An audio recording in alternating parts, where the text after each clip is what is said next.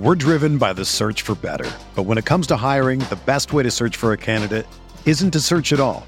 Don't search, match with Indeed.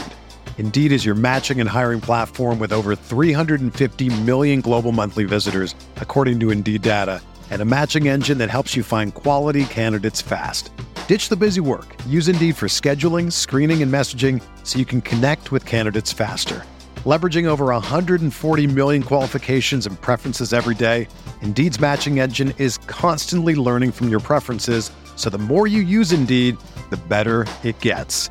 Join more than 3.5 million businesses worldwide that use Indeed to hire great talent fast. And listeners of this show will get a $75 sponsored job credit to get your jobs more visibility at Indeed.com/Blue Wire. Just go to Indeed.com/Blue Wire right now and support our show by saying that you heard about Indeed on this podcast. That's Indeed.com/Blue Wire. Terms and conditions apply. Need to hire? You need Indeed. This podcast episode is brought to you by Coors Light. These days, everything is go, go, go. It's nonstop hustle all the time. Work, friends, family, expect you to be on 24/7. Well, sometimes you just need to reach for a Coors Light because it's made to chill. Coors Light is cold lagered, cold filtered, and cold packaged. It's as crisp and refreshing as the Colorado Rockies. It is literally made to chill. Coors Light is the one I choose when I need to unwind. So when you want to hit reset, reach for the beer that's made to chill. Get Coors Light in the new look delivered straight to your door with Drizzly or Instacart. Celebrate responsibly. Coors Brewing Company, Golden, Colorado.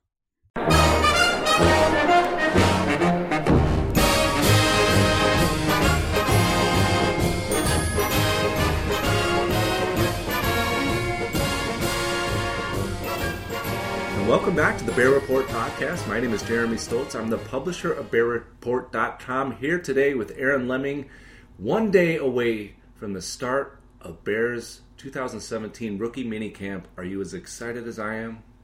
I think so, man. Man, it's going to be fun. I mean, I know a lot of people aren't overly amped up about this draft class, but and I'm sure you're going to say the same thing. But man, Mitch Trubisky. I mean, what the Bears fans have never really had that franchise guy, especially drafted guy. So I won't lie. I'm going to be glued to your Twitter and glued to my phone the whole entire week and hoping to get some updates from you. Yeah, it's exciting to have an opportunity to go out and see the potential franchise quarterback for the first time out on the field, and we'll get to Trubisky, we'll get to rookie minicamp and all that.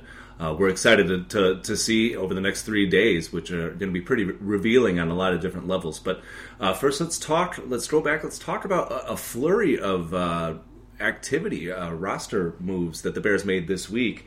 And I guess we'll go all the way back. I think the first one was a player that we had discussed last week, who the Bears let leave Hallis Hall, Jay Howard, the defensive lineman, who they ultimately signed a few days after the podcast. Your thoughts? Yeah, well, first, take back what I said, Ryan Pace. I was a little irritated last week about why you let him leave, but turns out it was a pretty good move because he ended up signing for, I think, his base and what he's going to be making just to start off the season will be $775,000, and I think the cap hit for that, due to whatever, I still don't quite understand that, it's going to be $615,000. So he's going to have, I think it was right around $3.25 million in incentives, which you probably won't reach all those. So you're looking at, let's just say, worst case scenario. I mean, this is a $4 million defensive lineman that you get for a year with very little commitment. And if somehow he isn't healthy, which I would assume he is, if he has a bad camp, then it's somebody that you don't have to actually, stick with, and it's going to cost you a ton of money. So I think it's a big move. I think when you look at, I mean, you got Akeem Hicks, and then you have Eddie Goldman, and they've been kind of looking for that other guy. And I think it's big on a few different levels. One, because obviously it's going to help depth. I would assume that he's going to start the year. I mean, this is somebody who has, I would say, I don't know if you could really call it a ceiling at this point in time. I'm going to call it a ceiling, but I'd say he has a pretty comparable ceiling to Akeem Hicks. Probably not as good as a pass rusher, but very strong against the run. You actually did a really nice film breakdown on him and why Bears fans should be excited because they had a really rough run defense last year. So I think on that level it's nice. It allows them not to rush Jonathan Bullard, and also allows them not to have to count too much on him. And another thing too is, Akeem Hicks is going into the last year of his deal, so this is something it's almost kind of insurance. Let's say both of these guys have good years, good chance you're probably not going to be able to re-sign both. They'll have the money to do it, but this is the Bears we're talking about, so you at least leave yourself with one guy to be able to re-sign. So overall, I just think it's a pretty good move either way you cut it. Yeah, he's only 28 years old, 6'3", 301 pounds, had 4 years of experience working in a 3-4 system, like the ones that the Bears use with the Kansas City Chiefs. And you said you don't think he has the pass rush potential, but he did have 5.5 sacks 2 years ago, playing 16 games, 13 starts for the Chiefs. So he has shown a bit of pass rush potential, but like you pointed out, in the film work that I did, his value is going to be on first and second down. And we talked a lot about 5 technique, and what does that actually mean? Well, it just tells you where they're lining up. He's lining up in the 5 gap. That's why they call it that. But the task of a 5 technique is to 2 gap, and that is to be able to eat up blockers and fill 2 lanes. Where by comparison, a 3 technique is just going to shoot up the gap and fill 1 gap. A 5 technique needs to be able to hold his ground at the point of attack. And I saw that a lot with Jay Howard. It was kind of an eye-opening film session for me to be able to get a look at what he brings to the table. And not only is he able to anchor, he has this immense power to be able to anchor against that double team. He has great feel for when that one offensive lineman starts to peel off for that linebacker. He feels that. He feels it coming. And as soon as that guy starts to take the pressure off of him, he either drives into the area he just vacated, or he drives that blocker off of his path so he can't get to the linebacker. And I saw that over and over. And either scenario, whether what he chose to do, either he was able to disrupt the play or the linebacker was free to disrupt the play. So that's what you look for in 5 techniques. Guys who can be stout at the point of attack and yet still be able to stack and shed and make plays. I saw a lot of that from Jay Howard, and I think Bears fans are really going to like it. And like you mentioned, the run defense was horrible. It's been horrible for a couple of seasons now. So getting a stout player in there who is comparable, in my opinion, to Akeem Hicks, that's huge. And he stays healthy, I agree. The Bears are going to have a decision to make next year on which player they're going to want to re-sign, but that's a good problem to have, and it's going to really, really improve the defense. And if he does turn around, he only played 8 seasons last year, ended up on IR, but passed out his physical, so should be ready to go. If he's back to 2015 form, and he can get you maybe 5 sacks, Akeem Hicks gets you 5 to 7 sacks like he did last season. That's a lot of pass rush. That's a lot of push that you're getting in the face of opposing quarterbacks. So not only are both guys very good as run defenders, but I think neither one of them has really hit their ceiling as a pass rusher. No, I definitely agree. I think it's definitely a good move overall. Like you said, it gives the Bears options. Overall, you look at at least on paper, they got one of the better front sevens in the league. Like I said, on paper, but if Howard comes out and plays well, if Hicks plays like he did last year, and then you get more production out of Leonard Floyd, if he's healthy and he makes that next step, that's going to be a very, very dangerous defense for a lot of quarterbacks, including Aaron Rodgers. Yeah, and a strong front seven will mask any deficiencies that the Bears will help mask any deficiencies they have in the secondary, which I think you and I both agree are probably going to be necessary. So getting more bodies up front, I think is a great move for the Bears. The Bears also added another front seven player in Dan Skuta, the former Jacksonville Jaguars linebacker. He, I believe, an 8-year veteran, has played with the Bengals, the 49ers, and the Jaguars.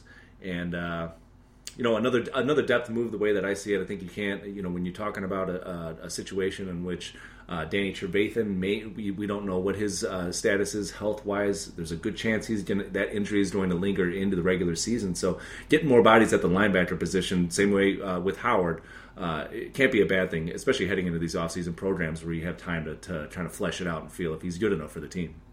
No, I agree, and I think especially with Skuta, I think he's one of those guys that I think he's going to be more competing because he can't play inside linebacker. He can also play outside linebacker. I think he had 5.5 sacks 2 years ago under Vic Fangio, 3 years ago. But I think that he's one of those guys that's probably going to compete for the kind of role that like a Sam Acho or a Christian Jones would. I know a lot of people saw that signing as maybe potentially, pushing Lamar Houston out the door. And yeah, he is making too much money to be a fourth outside linebacker, but the Bears have more than enough cap space.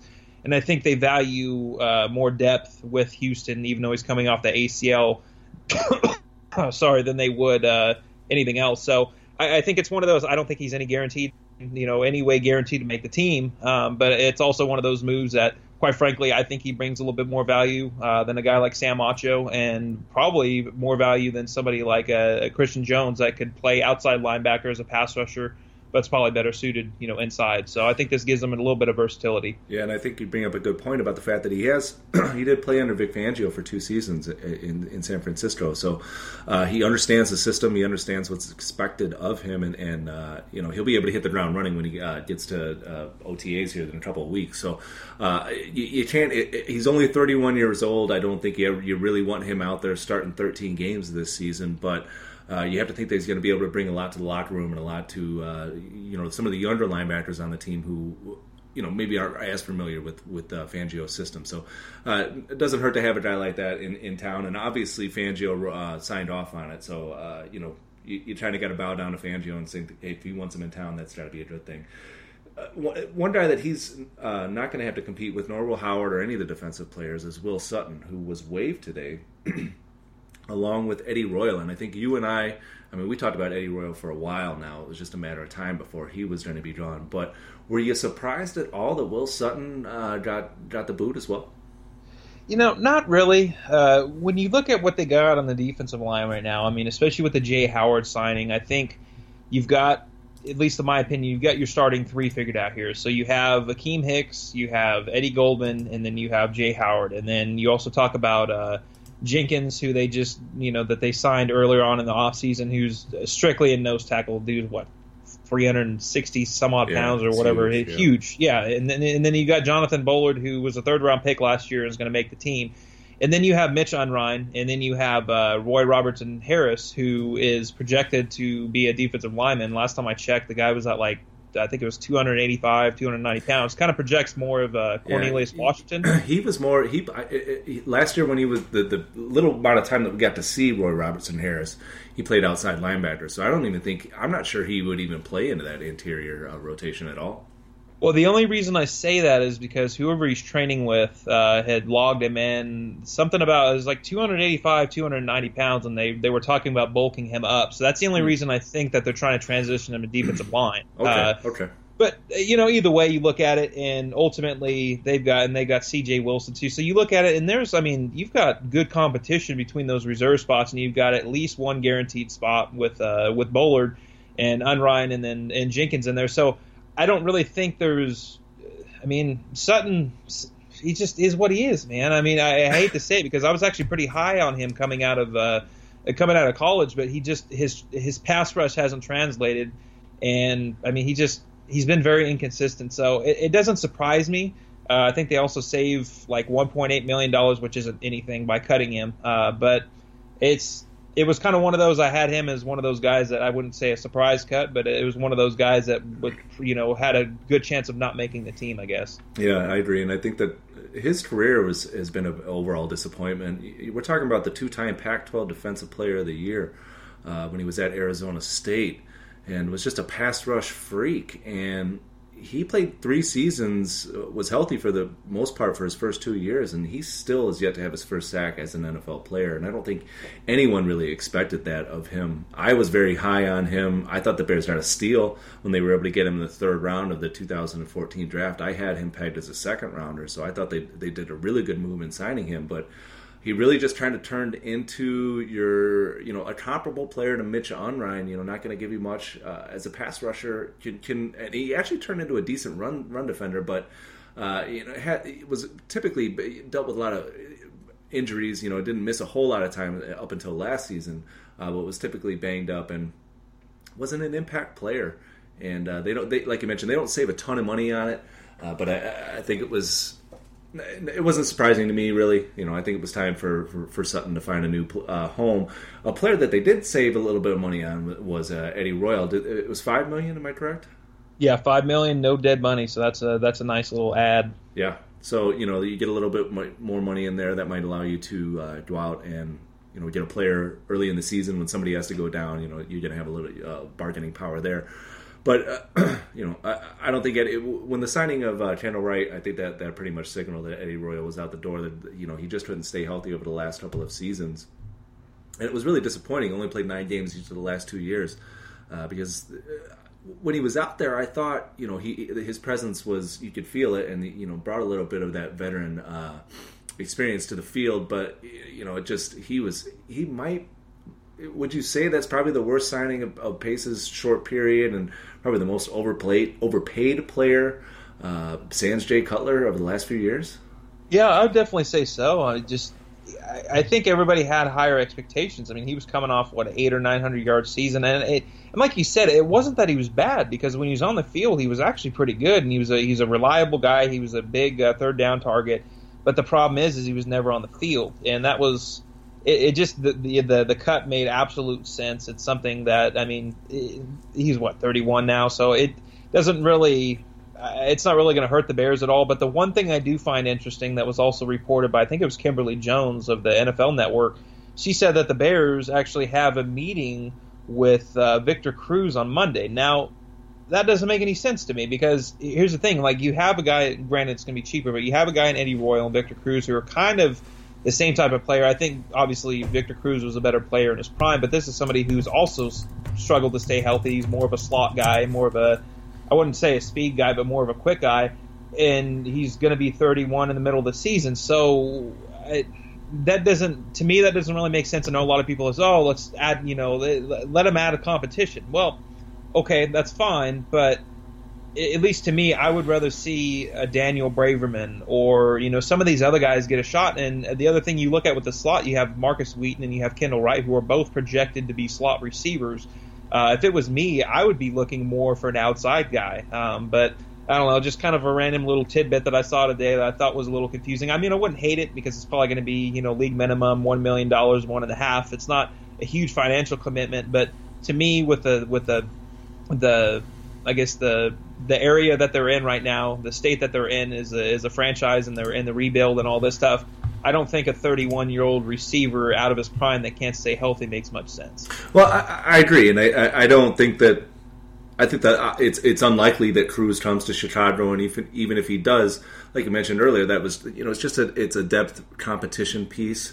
A veteran who's been around the block a few times, and was actually able to stay healthy last season. Played 15 games for the Giants, 39 catches for 586 yards. So when he's been on the field, I mean, we're talking about a guy who 5 years ago had 82 catches for 1,500 yards and 9 TDs. The following year, over 1,000 yards with 86 catches and 10 TDs.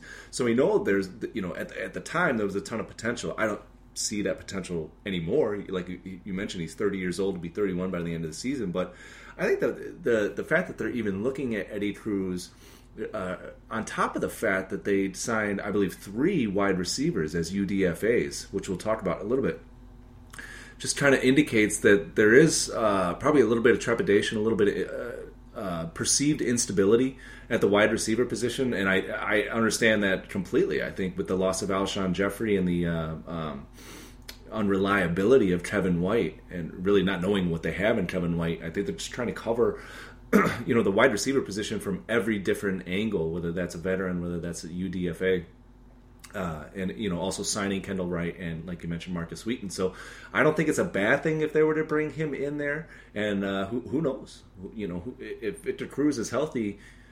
He hasn't played a whole lot over the past 3 seasons. He sat a lot during that time, so If his leg can hold up, you never know. There's potential there, but I do think that it signals that the Bears are still concerned with the wide receiver position and aren't sure whether or not they have all the pieces in place to replace Alshon Jeffrey. So something to watch here as we move forward into rookie minicamp. Quick note: Tariq Cohen and Jordan Morgan were signed today by the Bears. The first draft picks to get signed, and this is interesting because over the last few seasons, the rush to sign players that the Bears had before, under the old regime, Cliff Stein had players signed 2 hours after they were drafted. Almost, it seemed like the Bears were always one of the first teams to get their draft class signed. And now there's really no rush to it. And at the time we're talking a little bit about it before the podcast. you have to wonder why not. Why not get this over with and move on? Yeah, I don't know. It doesn't really. I mean, like you said, it's not a big deal, but at the same time, it's like I expected, because it's been almost 2 weeks since the draft. I mean, round one would have been 2 weeks from tonight, or 2 weeks back from tonight, or whatever. So, whatever. I mean, it's not a huge deal, but it's still confusing. It's like I was expecting them to announce, like, you got 5 picks. I mean, I was expecting them to announce probably their undrafted free agent class, which they just now did, and we can get to that in a minute. But also, their draft picks. I mean, you've only got 5 guys. You traded up for Mitch Trubisky, so there better not be a Joey Bosa situation. You might as well, if you're going to give up what you gave up for him, you might as well give him whatever he wants at this point. But I think some of it, and I could be completely wrong here, but I think some of it's just kind of the game that Pace and Fox play. It seems like ever since Joey Lane took over as the contract negotiator, things don't get done quite as fast, and I think that happened, shortly after Ryan Pace took over. He brought his guy over from New Orleans. That's fine. But it just seems like something they like to do, because I've noticed that with free agent signings too, because normally, a mid-sized free agent signs and with a different team, and you got contract details within 2 or 3 hours, and then if the Bears sign somebody like Kendall Wright, for example, I mean, it took, I think it was like 4 or 5 days before his contract information came out. It's just, it's either games or that's just how they do it. But I, as a fan, I don't particularly like it because I'm impatient. It's like, part of the fun for me when I'm seeing these guys sign is how much are they making, or with the draft picks. It's like I don't even want to think about, especially with a guy like Trubisky, I don't even want to think about him, holding out. Granted, he's not going to. We've already seen that he's there, but it's just something, especially in the state that they're in right now. It's like, get your guys signed and move on. Well, and I think you bring up a good point about being a fan and expecting certain things from a 3-13 team that chose to raise ticket prices this year. If you're a season ticket holder and this team doesn't give you the courtesy of giving you just simple information, you have a legitimate gripe, and I understand that completely. And I think there's a level of secrecy that has permeated this team ever since Ryan Pace and John Fox took over, and that. As a media person, it makes our job a little harder. But I'm not saying that you should feel bad for the media. But as a fan, you would think that. I mean, and you just mentioned the Bears just now, as we're recording this, sent out their UDFA list. That draft, 2 weeks ago was the draft, and they just sent it out. I mean, did it take you 2 weeks to sign 13 guys? You would think that if you're gonna hike up ticket prices for season ticket holders after a 3-13 season, that maybe you could get out this a little bit earlier. To me, if I was a fan, I would take it as a level of disrespect. Again, not a huge deal, but you just kind of have to wonder what takes them so long and why some of these things just get dragged out, and they're just behind everybody else to get some of these things done. But. Yeah, let's talk about a player who might have a few stories to tell about this regime and the few past regimes, and that's Jay Cutler, who officially retired and will be an analyst for Fox Sports or Fox Television, and his first game will be the third. Correct me if I'm wrong. The third preseason game. Yep, dress rehearsal. I think it's Sunday too. Yeah, it's on a Sunday, and that will be the Bears game. So no surprise that he's going to be out there on the call for the Bears. Are you interested to hear what he has to say as an analyst? I am. I've never been a huge Jay Cutler guy. Not to say I don't like him, but I do think, and maybe it's just because I have I guess a kind of same kind of personality in a lot of ways in terms of the dry humor and stuff like that. Like, he's very straightforward. And to me, like, the fact that he's such a jerk sometimes is hilarious to me, and I love that. And I think especially, and not to say that he's always that way, but I just think with the personality that he has, and I mean, he's an intelligent dude. I mean, you could probably speak to that more than I can, but even listening to him when he had the Jay Cutler show, I mean, this isn't he's not the same guy as the media, especially the national media, has perceived him to be. I mean, he's grown up a lot. He's changed a lot. He has a family now. I think it would be cool, and I think he will be good at it. With that being said, I'm not overly sold that he's done. I mean, he even himself on the Waddle and Sylvie show, great interview, by the way. I don't know if you got a chance to listen to that or not, but that was very, very good, very insightful. I mean, it went on for about 35, 40 minutes, but he himself didn't sound overly sure that he was going to be done. I think it's really a fit with him right now, and I think a lot of people compare that and the Colin Kaepernick situation. Well, why aren't these guys signed? I think there's two different things going on. You have a guy like Jay Cutler, and I won't get into the Kaepernick thing, but the Cutler thing,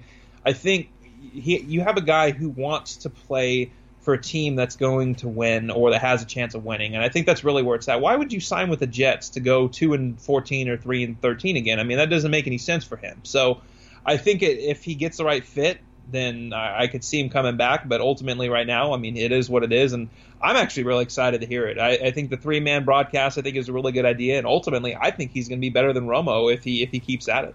Well, I think you bring up a couple of good points, and the first is that I agree in the fact that if the right opportunity presents itself, he's going to consider it hard.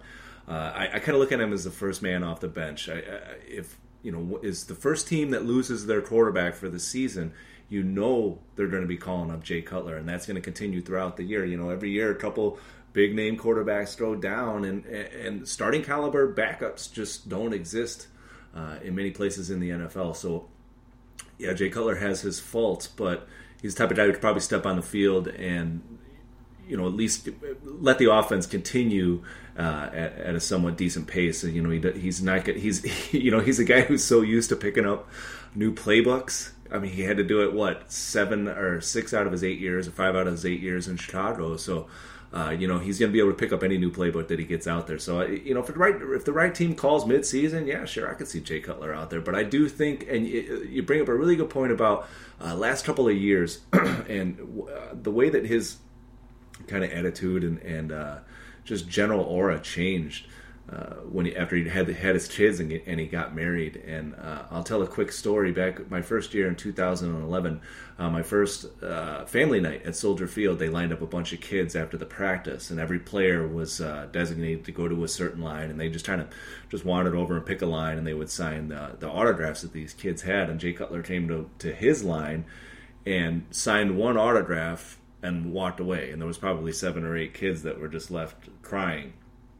And that Jay Cutler doesn't exist anymore, I don't think. I think if Jay Cutler now were in the same situation, he'd probably stand there and sign 30 autographs for the kids. His confrontations with the media ended. Even when things were going horribly and he was just getting hammered, even by his own team, even by his own offensive coordinator, who was talking about him, Mark Trestman benching him late in the season for no reason. I mean, when he handled all of that with class, and I don't think that would have happened earlier in Jay Cutler's career. I think that would have been a very confrontational time for him, and he would have came out looking very bad. But he took the high road in every single situation, and that to me showed a much more mature person. So I think in the booth, I think a lot of people are expecting him to come out and tell some stories, and because he holds some type of grudge against the organization. But I don't think the organization ever treated Jay Cutler poorly. I think the media in Chicago treated him poorly, and I think the fans may justifiably treated him poorly. But I think some of the, like you mentioned, some of the stuff, especially in the national media, was overblown, and he was, just kind of an easy target, and it kind of got out of control toward the end of his career. And it's not going to stop if he gets back out there. But I think he's beyond that. I think he's taken so many hits that he's just bulletproof at this point, and I don't think he has an agenda. And I think that if he goes out there and he starts to talk about just football, Jay Cutler knows a lot about football. I remember, you go back to Brian Urlacher, and Brian Urlacher I don't think is probably great at chess, and I don't think he's probably great a talker on world events. But you sit down and you talk to Brian Urlacher about football, he's the most intelligent person you've ever talked to. It's amazing how he turns into just this wealth of knowledge. And I think Jay Cutler is probably the same way. I've never really had an opportunity to sit down with Jay Cutler, but I think when he gets on behind the microphone, you're going to hear a lot of that, and I think he's going to bring a lot to the conversation. I'm looking forward to it. I probably won't get to hear him a whole lot because I'll be working during the games, but hopefully he'll be doing some other stuff during the bye weeks, and I'll get an opportunity to listen to him. But I think it's a good thing, and if he moves forward, kind of like Brandon Marshall, I think he'll be great in that role as soon as they're done. Anything else? We want to move on to rookie minicamp? Oh, let's do rookie minicamp. By the way, I hope I really hope that Brandon Marshall, when he's done, I hope he doesn't go into the booth, man. I can't stand talking that. I can't stand hearing him talk. I don't know what it is about him, but no. He's going in the booth, man. He's got a long career in the booth. Brandon Marshall is a well-spoken person. I think Brandon Marshall is a very intelligent person. And again, Brandon Marshall knows a lot about football. And he's already got a taste of it. His foot's in the water, and I don't think there's anything stopping. He loves having those cameras on him. You know, I don't think there's anything stopping him from continuing that down his career. Mini camp starting tomorrow. The first action since week 17 last year. Football back. I'm really excited. I mean, you would think that coming off a 3-13 season that there would be, I'd just be dreading what's about to happen. But I talked about this last week. This is an exciting draft class. How people will disagree with us, and there were some needs on defense that were ignored. But I get to see Mitch Trubisky in a Bears uniform tomorrow. That's an exciting thing. I mean, this is the start of a potential era in Chicago history, and. I expect him to play well. I wrote about it today. I expect him to play well. I think your first round pick should really, really stand out. But my interest in Trubisky is more in the little things, and we've talked about it a lot in the fact that he didn't take any snaps at North Carolina under center. Everything was done in the pistol shotgun formation, and How big are the kid gloves going to be with Trubisky? Are they going to throw him out there and ask him to do a whole bunch of stuff this first weekend? He's going to be playing against inferior talent, so he could probably handle doing a few more things than if he's going to go out there against the first team defense during OTAs. Are they going to throw a bunch of stuff at him and see what he can handle, or are they going to baby him through this process? If you had to guess, what would you think they're going to do with him? I think if I had to guess, I think they're going to baby him, and I think. At least in their mind, I think they think that's going to be the right situation because, this is a protected asset. This is a guy that you just spend a ton of resources on, even if you take out the pick. A number 2 overall pick, that's a big resource to spend on. I think it's going to be interesting. The one thing I will say, though, there's actually 2 things. One, the quarterback coach actually had at North Carolina. I can't remember his name right now, but he had a really good one-on-one through the Tribune. I cannot remember which one of the Tribune guys it was that put it out. Yeah, but that was a good interview. I saw that too. It was, and you look at it, and you would actually be, for people who haven't read it, you'd actually be surprised how many things that he did that people don't give him credit for, and. At least to me, it sounds like, the Bears put him through a very rigorous workout. To the point of it was a 90-minute workout, and they basically coached him like he was already on the team and were pretty rough with him. And, obviously he did pretty well if they were willing to trade up and do that. And the other thing I will say, too, that John Moon Mullen just put out an article not too long ago talking about Trubisky. The Bears actually took, and I didn't know this, took 63% of the offensive snaps last year were actually out of shotgun.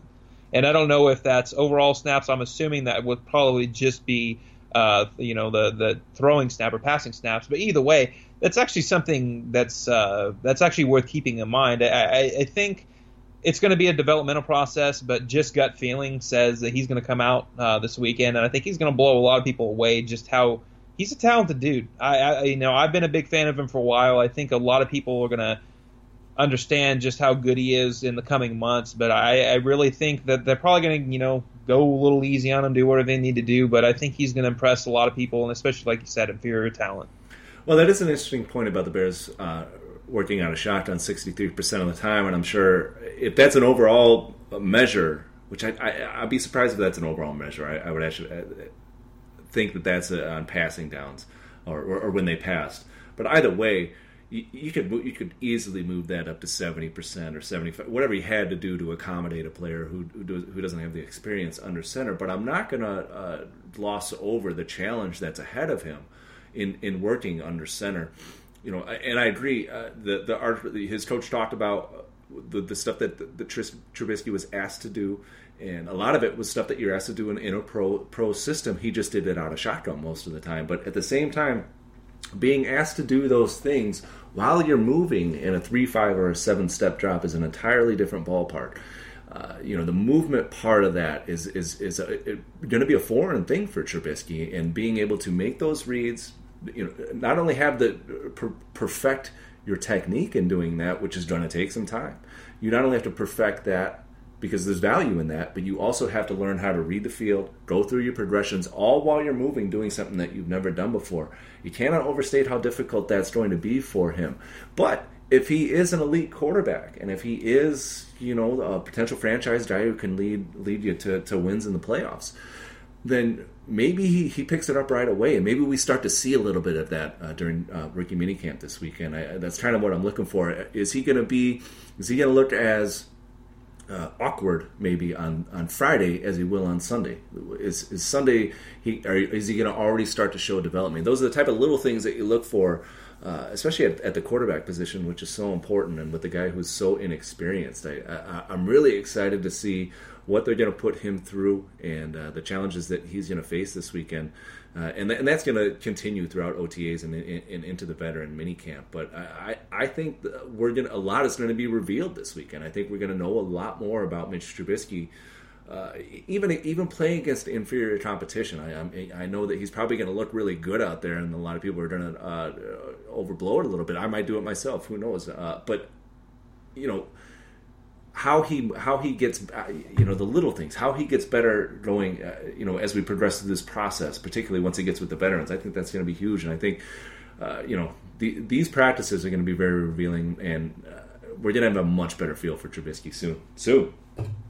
Yeah, I definitely agree. So, would you like to move on to the undrafted signings that have just been announced? There's 13 of them, so that's 2 more than I had counted originally. Yeah, let's do it. You can have it. Okay, well, let's just start off. I'm just going to go down the list as the Bears send it out. So we got Joel Boagnon. I don't even know how to say that. Out of running. What'd you say? I was going to say Boagnon, maybe. Yeah, maybe. I don't know. Either way. So out of Northern Illinois, running back. And then you have Rashad Coward, defensive lineman out of Old Domain. Now, I know there's been Old Dominion. Sorry, Old Domain. That's embarrassing. But there's been a lot of people that have actually talked pretty positively about him. I haven't really done much work on him. Well, there's Hendrick. Hold on, before we, if I have something to say, I'll just hop in right here. With Howard, he played nose tackle for Old Dominion, 6'3", I want to say 310 pounds. So has the size and kind of that stout ability in the interior. If he can move at all, I haven't watched any film on him, but if he can move at all, I think he's the type of guy who might have a little potential, particularly as a depth rotational piece. Yeah, definitely. And then a linebacker out of Minnesota by the name of Hendrick Ekpe. Never heard of him. This is one of my more favorite signings here, and this would be Tanner Gentry, their wide receiver out of Wyoming. This guy, there's been a lot of hype, man, post-draft hype going in next year about Josh Allen out of Wyoming, the quarterback, and everybody's kind of deeming him as the top guy. A big reason why he was as good as he was last year was because of Gentry. He's a guy that he's not overly fast. He's not crazy physical, but he does a lot of good things. I think he's somebody who could easily slide into that 4th, 5th receiver spot. I don't know how much work you've done on him, Jeremy, but he's pretty impressive. Yeah, and I think he's got potential as a possession receiver, and just because you mentioned he's not an extreme athlete, but like we talked about earlier, there's so much uncertainty with the wide receiver position. If anyone in this group stands out, they have a very, very good chance of earning a roster spot. So I see Gentry more as a boundary player. I don't think he's. I think he's 6'1". Correct me if I'm wrong, 6'1" or 6'0". I think he's more of a boundary guy, not going to fill a slot role. But if he stands out, or there's a couple more wide receivers they signed, who one of them I really like. But if any of those guys stand out, they have a great shot at making the roster this year. No doubt, especially, we just talked about receiver depth not too long ago. I think there's at least 1 or 2 positions open. I know everybody's fan favorite is Daniel Braverman right now, but I don't think he's locked into a spot. So then another interesting one, the Bears actually have trying to draw a trend this offseason of converting basketball players into tight ends. This one is Franco House out of Ball State. I don't know how that's going to go. We'll have to see. And then Isaiah Irving, linebacker. Hold on. Let me jump in here. With Franco House, he was a forward for the basketball team at Ball State, and my issue is that that's a roster spot that could be going to get to somebody who's played some football. He hasn't played any football since his high school days, and because he plays tight end, it brings back memories of Fendi Onobun. Remember him? Yes. Yeah, and I think what I will be looking for with Franco House is, can he catch the stinking ball? Because that was what Onobun could not do. Onobun was a very talented guy, big dude. I mean, he could move. And I expect Franco House to show something as well. I mean, he's probably extremely athletic if he was a basketball player and can probably jump out of the building. But can he catch the stinking ball? That will be what I'll be focusing on. Well, and the other guy, and I cannot remember his name right now. I thought I had it on my list. The guy at Kansas State that they're bringing him in for tryout. He's not an actual undrafted free agent, but he's another guy. He's a converted basketball player. I think the guy's like 6'9". I can't remember his name right now, but yeah, it's kind of. I mean, ultimately, it doesn't really much matter at this point because you've got 3 starting caliber tight ends already on the roster. We'll see what happens with Zach Miller, but they're definitely taking, it seems like, this Jimmy Graham type mold. But yeah, the first thing I always think when I see these guys, like, oh, not another Fendi. Can't do it. So, okay, so we got Isaiah Irving, linebacker out of San Jose State. Not really overly familiar with him. Are you at all, Jeremy? No. I think with there's 3 linebackers that the Bears have signed, and I don't know a whole lot about any of them, but I think when you're looking at these guys, have they ever played special teams? I think that has to be the focus when we start doing our research here. Now that these guys are official, no doubt. And then there was another highly spoken of, and I'm hoping I'm saying it, and it just kind of clicked in my head. Diego Joseph. That's his name looks like Dugat. Yeah. Joseph out of Florida International, offensive lineman, big dude. And I'm not overly familiar with him. I didn't. I had like 300 guys I evaluated, but some of these undrafted free agents I'm looking at, I'm like, who are these guys? So, well, and the Bears keep grabbing them from a lot of these small schools, so they're just trying to hidden guys that you don't see on the main stage. Yeah, exactly. And then you got Mitch Kirsch is another guy, another offensive lineman out of James Madison. Also, don't have any idea about him, so I'm not overly sure about him. And then you have Andy Phillips. This is probably my favorite undrafted signing. Everybody's like, a kicker, really? Kicker out of Utah, Andy Phillips. This guy, fun story. The dude was he was actually a U.S. skier for 4 years, then went on a mission. I can't even remember where. It was somewhere in the United States, and he was on a mission for 2 years, and he walked on as a freshman at 23 years old to Utah, became the kicker. He made 83 out of 100 kicks. I think he had a long of 53. Dude is actually really entertaining. Anytime he makes a field goal, anything like that, he's fun to watch. He's not like Grammatica over dramatic by any means, but it seems like he just has a lot of fun out there. Actually, I had a chance to talk to him quite a few times. He seems like a really cool dude. Kind of a fun story. He's going to be 28 when the year starts, but I think he's going to give Connor Barth a run for his money. Yeah, I agree, and he had a lot of success during his collegiate career. And Connor Barth is no guarantee. And I like the fact that they brought in kicker competition. You and I wanted them to sign Zane Gonzalez in the 5th, 6th round. So I'm all for it. That's what the Bears didn't do last year. They didn't bring kicker competition in with Robbie Gould, and it ended up they had to make a panic move to get Connor Barth in there after final cuts. So they're not going that route. They're going to bring somebody in here, and we'll see what the kid can do. And then Alex Searcy out of linebacker out of Coastal Carolina. That rounds out the 3 linebackers that I've never heard of in my life. So that's always fun. Another one that people have been somewhat excited about. I'm a Big 12 guy. I got to watch is Jajuan Seals, wide receiver out of Oklahoma State. Kind of a boundary guy, kind of like Tanner Gentry. Wasn't hugely used, I guess you could say, at Oklahoma State. Has some pretty impressive stuff. I mean, he's definitely a possession guy, very physical. I think he's only 6'1", 6'2", but he's very physical for his size. I don't know if you've had a chance to really check him out or not, but he's actually pretty fun to watch. Yeah, he's one of those, like you said, Gentry. He's another boundary guy. The third guy would be Levante Whitfield, and what's his nickname again? Kermit, that's right. 5'8" dude, more of a slot receiver, very good after the catch. Really, one of the guys I'm really excited to see and see if he can give Kendall Wright a run for his money there in the slot. And finally, Freddie Stevenson, also a teammate of Whitfield's out of Florida State, the only fullback on the roster now that they cut Paul Lasicki, who was part of those Will Sutton and Eddie Royal cuts. Anything else you want to say? We're running short on time here. I think we're good, man. I think we're all going to be waiting very patiently, and by very patiently, I mean not patient at all, on all your mini camp adventures for the weekend. Hopefully you got some good stuff and hopefully some positive stuff. Yeah, I'll be front row seat for all 3 practices this weekend. About hour and a half practices on Friday and Saturday, and then the one practice on Mother's Day on Sunday that's about an hour. We'll get out of there pretty early. But I'll walk away from those 3 days knowing a whole lot more about these rookies and about these undrafted free agents, who has potential, who shouldn't have been out there. I'm sure the Bears will sign maybe 1 or 2 of the camp invites if anybody really shines, and that we'll be able to talk about them in the next podcast. But, this is our first opportunity to see these guys in pads. I'm really excited. They actually won't be in pads. They'll be in jerseys and shorts. But our first opportunity to see these guys out there moving around and find out what the Bears have in this rookie class. That's it, guys. Thanks for listening to this one. I'll come back next week with all my observations from these next 3 days. We'll discuss it in detail, and I'll let you guys know what I think of this rookie class. Be sure to follow Aaron on Twitter, at Aaron Lemming NFL. Give me a follow on Twitter, at Bear Report. Check out all of our work at BearReport.com, as well as our Bear Report Facebook page. Subscribe to this podcast on iTunes, and come to our BearReport.com message boards to talk to us every day. Big weekend, guys. Bears get back to work. Really excited about it. Hope you guys are too. We'll get back next week and talk all about it.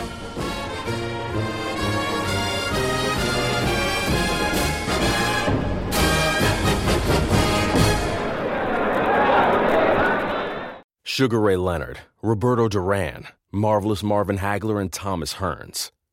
Legends, whose 4-way rivalry defined one of the greatest eras in boxing history. Relive their decade of dominance in the new Showtime sports documentary, The Kings, a 4-part series premiering Sunday, June 6th, only on Showtime. Whether you're a world-class athlete or a podcaster like me, we all understand the importance of mental and physical well-being and proper recovery for top-notch performance. That's why I'm excited that Unified Healing is sponsoring this podcast. Unified Healing is a new and super innovative global network of wellness centers powered by Energy Enhancement System, or EE System. If you haven't heard of the EE System, you'll want to listen up. This technology promotes wellness, deep relaxation, purification, and rejuvenation. At hundreds of locations across the globe, access to a center is easy and affordable. Interested in experiencing the EE System technology for yourself? Go to unifiedhealing.com/bluewire to learn more and find a center near you. That's unifydhealing.com/bluewire. No material or testimonials on the Unified Healing website are intended to be viewed as medical advice or a substitute for professional medical advice, diagnosis, or treatment. Always seek the advice of your physician or other qualified healthcare provider with any questions you may have regarding a medical condition or treatment, and before undertaking a new healthcare regimen, including EE System.